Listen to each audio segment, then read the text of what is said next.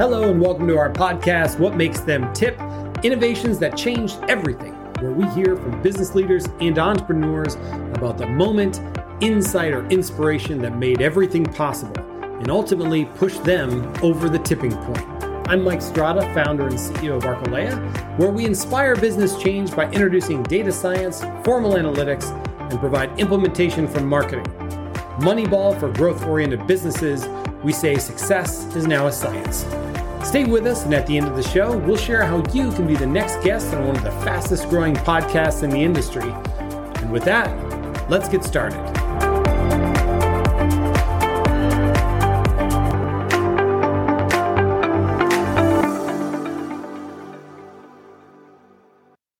Hello and welcome to What Makes Them Tip, innovations that changed everything. I'm Jeff, and once again, I have the privilege of talking to amazing people who are truly innovating in their particular entrepreneurial space. And it's a chance for us to really get to hear their stories. Now, today's guest was a celebrated gymnast who competed in all 6 men's artistic gymnastics events, who has now vaulted into becoming an expert in technology, business planning, ops management, and more, and can help springboard your accounting functions into the future with Accounting Seed, where he is the founder and CEO.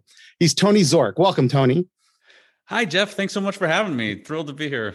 Oh, no, we're grateful that you took the time to be with us today. Now, I want to get into your story, especially how you went from gymnast to CEO. I think there's a great story in there. But before we do that, give us a brief overview of Accounting Seed, if you would, just like the elevator pitch as to what you guys do there. Yeah, absolutely. So Accounting Seed is really the world's first accounting platform. It's powered by Salesforce.com.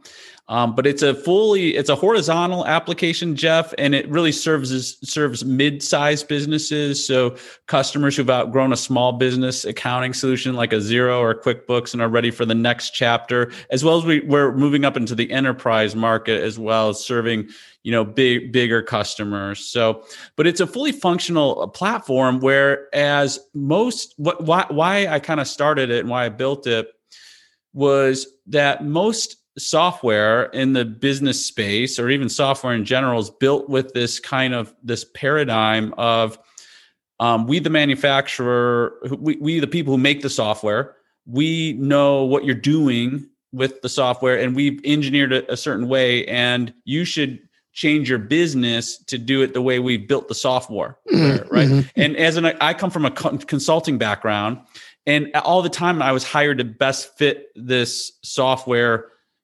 into these companies, right? And so it always went the same way, which is, okay, the software is pretty rigid, and what things are you willing to change? And no, you don't operate that way. So we got to customize, right? And what things are we going to customize? So that was all the implementation of traditional software. And it was very painful to implement this software. Whereas our approach is really, here's a tool set and some basic functions that you need, in this case, accounting, and you can engineer it however you want. So it's a really different approach, and that's what I love so much about our product and why I built it. So awesome. Well, let's go back. Let's work our way up to like why you or where you got to this point. I do want to talk a little bit about gymnastics. I know that you. I can do a handstand for you back here if you like. Yeah. It won't work too well on the audio portion of this podcast, but anybody who might see the video could see it. But yeah, tell me a little bit about that. I mean, I know you won you were state champion at one point. You were pretty celebrated. Tell me a little bit about gymnastics and your passion for that. Yeah, well, so I was a competitive gymnast, and I, made a pretty high ranking. I was recruited at the collegiate level, down at the University of Illinois. But I was a state champion in Illinois in a few events, and also, competed and, placed nationally at several national events, and in the high school nationals. I believe I was 6th in the all around and somewhere in the ring. So, placed pretty high. But yeah, so that was, I was a gymnast for about 7 years, and just loved the sport of gymnastics. And I think it's a big factor, it influenced me a lot in everything I do, Jeff. And actually my book, I've just written a book with Forbes on what I call iconoclasm, which is really, it's it's what I believe is the key to success. It's a challenge, design, execute formula that I learned in gymnastics really well. And I've applied it to a lot to my business. I apply it to my personal life. I apply it to my marriage. I apply it to eating. I apply the same formula to everything. And I think it's universal, but I still do somewhat. I can still do a backflip on the beach. I try to, every year when we go out to the beach, I'm like, I'm another year down. If life begins at 40, I'm only 7 years old. That's what I tell people. So there you go. I keep doing those backflips, and I can do a handstand pretty long still too. So that's fantastic. Well, and I did want to kind of ask a little bit about the book, since you mentioned it already. We'll jump into that a little bit. I know that in your bio on your website, it says that you were pretty excellent at the vault, the rings, and the high bar, but there was an issue with the pommel horse. Tell me about that. Oh my God. Yeah. Wow. This is funny. Yeah. Well, it's in men's gymnastics, it's such a, it's an interesting collection of events. There's 6 events in men's gymnastics. As you mentioned, there's the floor, the pommel horse, the rings, the vault, the parallel bars, and the high bar. And all 5 of those events are like pretty similar, and you have a similar skill set, or there's transferable skill. The pommel horse is just this weird, odd duck that they throw in, and it's like really nothing like any of the other events on any level. And I found it was my most difficult event. So that was the thing always that held me down from competing as an all-rounder. So in men's gymnastics, there's 6 individual events, right? But then there's the 7th event, which is the all-around, and the all-around is the combination of all the 6 events. And that's really what I liked competing at, because I was kind of, I was really good on the rings and stuff, a few events, but I felt being an all-rounder was really my key strategy. So I had to learn, I guess what I learned from all that was, you're always, I had to put so much time into improving that pommel horse and become good at it and try to make that a strong point. But I think, the thing that I've learned about that lesson that really transfers over to business is this concept that I believe as an entrepreneur, as a leader, the whole job of being a leader is finding out what is the thing holding this organization back from growth, right? What is that thing? And then you go fix that thing. Right. And then you ask that same question again. What is the thing holding us back now? And in my case as a gymnast, it sucked because it was the same thing over and over again. Right. But I think that it in just keeping, disciplined on that question, it kept forcing me to ask that question. I learned to ask that question, and I'm applying that question. But I think that was a huge learning lesson for me. Yeah. So, so you competed at the collegiate level as well? Is that correct? I basically was done at the high school level. Gotcha. Yeah, I decided. So I went down to the University of Illinois as a recruit on their team. And then I basically figured out I was making like 70 cents an hour as a gymnast. And then basically, I was starting to think about my career, like where were things going. Right.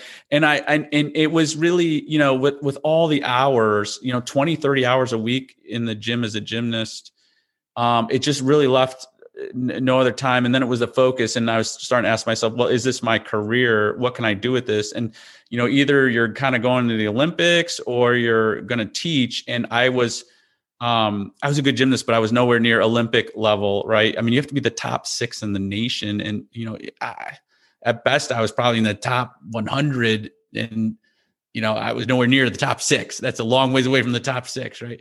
And so so that wasn't really an option for me. And then, teaching, I was really not, my passion was not teaching gymnastics. So then I really started to think about my career and moving on. And that's when I retired, so to speak. It's a lot of aches and pains too. Sure.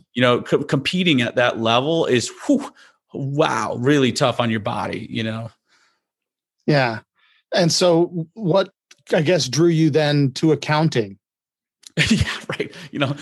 So I actually started out in pre-med at the University of Illinois.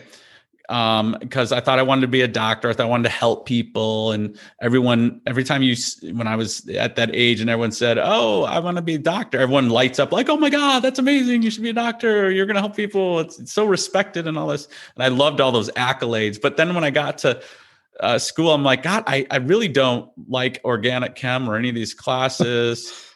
And business was always super interesting to me. I'm like, I love business. I love learning about Wall Street and stocks and the market and all that stuff.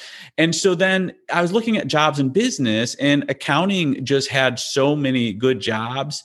And then I thought it was interesting to get underneath, these organizations and kind of see how they're made and how all this was calculated. I thought it was fascinating. I thought it was interesting. So I majored in accounting, got really good grades, and then I got out of school and became a CPA, and then kind of started my professional journey there. And so you did a few other things before you set out on your own to start this business. Yeah, I did. I worked, so I started out as a CPA, and then what I found about being a CPA, which was it was a wonderful experience. So I did 2 years at a firm, BDO, it's an international firm, and it was a wonderful organization, to work for.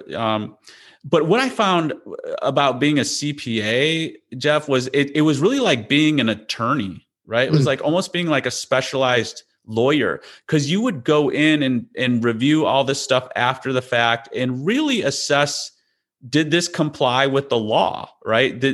Was this fairly stated in conjunction of these laws? And I found I just found that work really boring for me personally. It was all after the fact. It was not innovative work. Not that it's not good work, or not that it's not important work, or not that we don't need that, but it was just not kind of forward thinking work. And it was also really knowing all these rules. Well, which I kind of got burned out of that. I'm like, well, these rules were somewhat interesting to me, but now that I've learned them, I don't need to know what is the, oil and gas regulations on capitalizing expenses. It just kind of lost at some point, it loses interest, right? And it's not that interesting. And so then I climbed my way up the corporate ladder as a staff accountant, as a controller. I worked overseas for a couple of years for a company called Herman Miller. And then I really got up to kind of the I would say VP of finance, like CFO level of a mid-sized company. And an interesting story there, this company I worked for then went out of business. It was a startup in the biotech and pharmaceutical space, and then they closed doors. And when that happened, I was just had this real I was around 30, early 30s, and I had this, what do I love doing? What is my true passion? What am I really excited about? And all along, I'm I really like the technology behind the accounting. I really like learning all about all this code and stuff. So I decided to go and sell and implement Microsoft mid-market systems. And then this opportunity. So I was doing that. I was doing great. People if you like accounting and technology, there's tons of jobs. There's tons of jobs. Fascinating enough, not a lot of people like that, right? So, but it pays. I'm telling you, it pays really well, and there's and you will never be scrounging for a day of work in your life. You'll be if I wanted to go back to any of that at any point, you're in high demand. So it's a great field to get into. I really encourage if you have any interest to get into this field, do it. But then, as I was helping people, set up their systems, and I learned how to customize them. So I learned how to write some basic code and routines and reports and queries and that type of thing. So I became kind of a hack developer along the way. And then about 6 of my clients in a row around the 2008 mark, 2009, they're like, hey, can you integrate this Microsoft system into Salesforce for us? And I was like, no, I don't know anything about Salesforce. What's that? And then I got the same request 6 times in a row within 3 months. And finally I'm like, what on earth is going on with this Salesforce thing? Why is everyone asking about this? There's a bunch of work to be done. I might as well figure this out. Right. So I got in there and I'm like, oh my God, what on earth is this? This is insane. I was blown away with what it was, because it was marketed as a CRM app, but what it really was a technology stack that you could build anything you wanted on.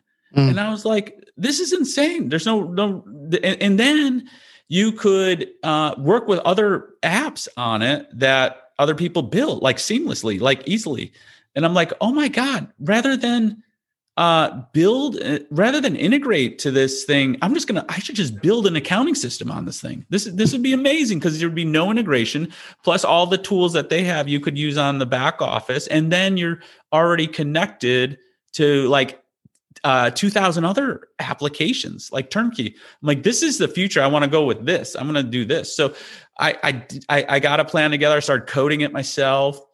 And, it's funny because I was listening to your podcast the other day, and you got a guy, Brian Clayton, who is the CEO of GreenPal, on your podcast. And it was just a great little story that he was saying of like, he didn't know anything about code, and he got into this and he had to learn everything. And then you just don't know until you get in there. And a lot of your guests, I feel the same vibes, it's very similar stories. The exact same thing. I'm like, okay, I'm a hack coder, but I don't know how to really code. Right. And so I learned my best, but then started hiring people and took on a partner. And then finally, was able to put out the release of this thing and a kind of a bare bones minimum release in July of 2011. So about now it's going to be about 10 years it's been out in the app, in the marketplace, and I have over 15,000 users, sold it to over 1,500 customers, and it's had 30% growth year over year. It's just been wonderful. It's just been a wonderful, blessed kind of experience. I've really, really had fun doing it. So. That's awesome. Well, tell me a little bit about how you guys went to market then, because obviously to experience that kind of growth over this extended period of time, that's not something, people just do by accident. You've had a strategy. What was it? Yeah, my strategy was work my butt off. Yeah. And by the way, we to this date have no outside capital. And I started it all on my own, right? And no debt, right? So what I did was in how I closed like the first 500 deals, I didn't have a sales team, right? So finally I built up and was able to hire salespeople to who now work for me, right? But in starting out, I just, Jeff, what I think made it work was I was so excited about, I loved being a consultative salesperson, right? And just enjoyed it. And I think that's why people chose to go with me over competitors, because I loved listening to their problems. And then I'm like, oh yeah, we can do this. You want to see this? Here, we'll do this. So we mocked up the app, and they got excited about it, right? It was fun. And then they became referrals, and then they told their friends, and it kept going. But it really just enjoying the consultative sales process and getting into all these people's, terrible problems they were having, right? And like, oh yeah, it's fun to solve these problems, and I enjoyed it. So. Do you think there's any specific tipping points that kind of happened along the way? I know you've mentioned a couple as to why you pivoted from gymnastics into accounting into technology, and now back into accounting again. Yeah. So I think the first 50, like the first year we took on like 12 customers, right? And then it was the next year's like 36, and then it was like 60, and then it was 120. I mean, it just kept going up and up. And as we got this, repeated, success, I think there's a couple things we had to do to find, like as a small business, you're always kind of finding your way. I think the biggest mistake we made early on was like trying to go too far reaching in our functionality, right? Not kind of focusing enough on a narrower scope, right? And I think once we did that, then we were able to really function. And and get great traction. It's funny because we also shifted. So you got to imagine, I started this company, right? And I really wanted to build a recurring revenue company. That was really exciting to me, right? I love the concept of SaaS and recurring revenue. So we had no recurring revenue when I started, right? So and I had no outside capital. So how did we fund it? Well, we funded it through services of, implementing the product. But slowly, I think when we could really scale, about 3 years after that, we had enough recurring revenue. I didn't have to sell any more services. So I'm like, great, we're done with services. I'm never selling another service again, right? Like, see ya. Like I'm doing all recurring revenue. But no, the customers they needed the help, right? And they're like, and then I couldn't get, like, our average implementation is people spend like $10,000 to $15,000 on it, which isn't much at all in the mid-market in terms of implementation. And most partners I have won't touch an implementation under like 25 grand, right? So if we still do a lot of services for those customers who just want a little bit of help, something small to help with, and so we still have a staff. We do those kind of services. But I think that was a big tipping point when you're totally not dependent on your sales model, to have any kind of in terms of scaling, anything holding you back. Because if we were dependent on folks, then that affects how fast you can scale and deliver. Does that make sense? Yeah. And obviously that kind of sets you up to kind of do, I guess, pretty much anything in the future. What does the future look like for you guys now that you've kind of opened that door open you've got recurring revenue? You don't have to worry about what are you guys looking to do to innovate in the future? Yeah, well, so where we're going is a couple directions. Like we have about 5 ways we're growing the business right now. It's insane. So one, we're growing internationally, which the internet's created this crazy situation where there's a lot of small companies like us that are global companies. Like we're about 55 employees, but we're a global company. We have customers all over the world and in Australia and in EMEA market, South Africa. I closed all these deals in Australia like 9 at night, right? Type of thing.